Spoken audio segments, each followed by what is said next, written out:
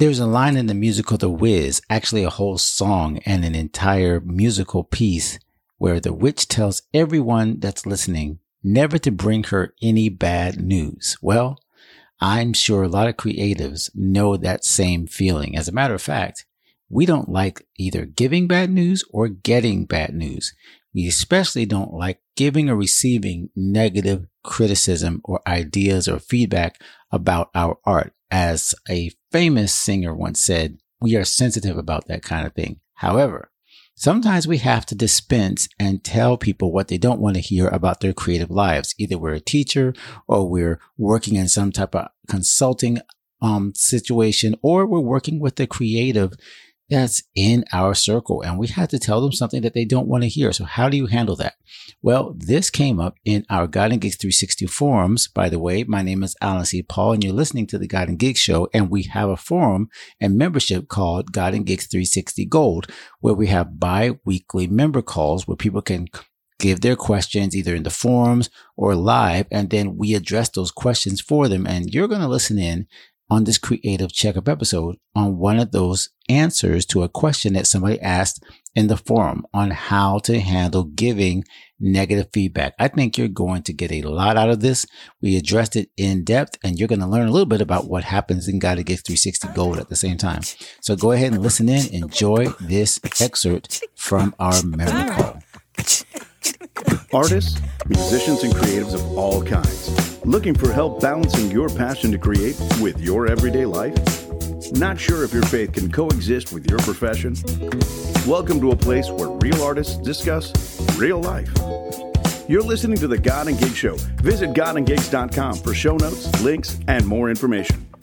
Okay, so let's jump into some Q&A, okay? Let's jump into one of the questions that we got from one of our members, Charmaine, who we are praying for. Charmaine, I'm not sure when you will be going into your surgery, but we're praying for you, praying that everything goes amazingly. You have a total healing already. But I want to address this question that you had, and it was regarding a client that you have, and you were talking about or asking the question, what do you do to provide harsh criticism to someone about their brand? How do you provide harsh criticism?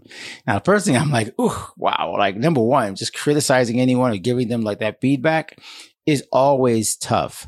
But what I really, really kind of like resonated with is the idea of how do you give somebody feedback that they're not going to like? That's kind of like the question behind the question. You called it harsh criticism, but I don't think you're really just going out to try to make somebody feel bad. I think what it sounds like you're trying to do is really just give them like the truth, the whole truth, and nothing but the truth.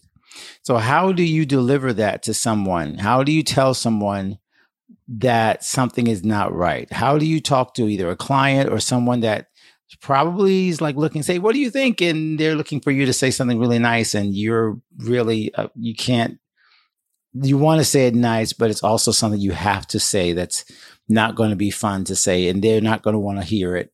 And so how do you deliver that news? Well, first of all, I think you do need to reaffirm the relationship and tell people and help them understand that you are on their side. And I know that's easier said than done, because when you're about to deliver bad news, it really, to people don't remember, as soon as you say the bad news, they're going to think that you're not on their side anymore, that you're really against them, that you're a hater, that even if you are working with them as a coach or as a consultant, that they're kind of like, there becomes an adversarial relationship right away, because now you feel like you have to like digest what they're saying. And now, do they really mean that? And are they trying to say something else by saying this thing that I don't really want to hear? And so a lot of emotions get into it. But what I want to make clear, that before you get into the criticism, that you really establish that this relationship is about making that person better. You're not saying things to be mean. You're not saying things to be harsh. You're not saying things to be cruel. You're saying it actually to make them better. I mean, Jesus even says this, even in terms of when we have people that, discipline us. Discipline is a good thing. Okay. Discipline is something, and I think it's Paul, actually, I haven't said Jesus, but it's actually further along. I think it's 2 Corinthians. It said when we endure discipline, or they're Hebrews, and we endure discipline, it is a good thing, because it proves that we are children of God, that we're sons of God, and that our fathers, that's what Jesus said, that our fathers know how to give us good gifts. our earthly fathers, how much more does our Heavenly Father know how to give good gifts? That includes the gift of being very honest when things are wrong. That includes telling us the truth. The Bible says the truth will make us free. So I want to first say that you got to establish a relationship and make sure that the person that you're giving that harsh criticism to actually understands that you are for them and not against them, that you are not looking out to break them down, beat them up, make them feel like they're nothing, make them feel like whatever they're need to be criticized about or fixed or, or corrected. Make sure they understand creatively that you are not out to get them. Okay. That's number one. Okay. Number two, what I want to make sure that you understand is to make it about the actual product. Leave anything personal that could be taken as personal out of it. Now, I know as artists and creators, we take all of our art personal. We always want to think in terms of things that like, this is my baby, this is my thing. And if you talk about it, you're talking about me. But you got to find a way to separate the actual work and the quality of the work from the person itself. And that might be more on them than it is on you. But you got to find a way to say it about the project. Say this art piece, this particular stroke, this particular color, this thing does not match. Not you made the wrong decision. More, this is the wrong decision. This doesn't work. This is why I don't think this works. And so if you're really clear about that and make it really obvious that it's not a personal attack, but you got to evaluate the work that you're seeing and let them know why it does or doesn't work. Let them know why this thing is not. And again, make it very clear that this is to help you. If you make this different change, if you're thinking different and I'm just giving you my perspective and I'm showing you what you might have missed. And that's the other thing. If someone's asking you for criticism or asking you for feedback, then they should want to hear the truth. And that's one of the things that I think a lot of times we get a little mixed up is that we assume people are going to give us the good stuff when we ask for the feedback. But most of us, if we're really honest, what we need to hear is what we don't want to hear. We need to hear people critique. We need to be disciplined. We need to be fixed. We need things to be kind of corrected. And so what I want to make sure that you're hearing as I'm sharing this kind of answer with you is that may not be on you to make everything rosy. You don't have to make everything rosy, but you do have to establish a relationship and make sure they understand where you're coming from before you give them the raw deal, the most important feedback, the stuff that they really don't want to hear. Okay. So that'd be the first thing would be the established relationship. Make sure that they understand that you're for them, not against them. And then number two, make sure that you critique and talk about the product or the artwork. Don't talk about the person. Try to leave anything possibly personal and out of your language out of it. And the third thing I would tell them and tell you to tell if you're delivering harsh criticism is to always end it with the what's next. Now, it's great to say this needs to be fixed. It's another thing to say, here's how to fix it.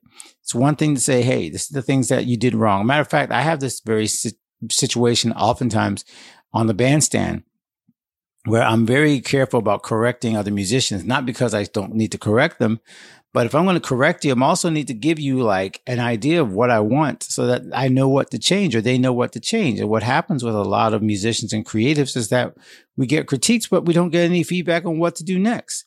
And so what I would say is, even if you don't know the answers, I will give at least some kind of next step.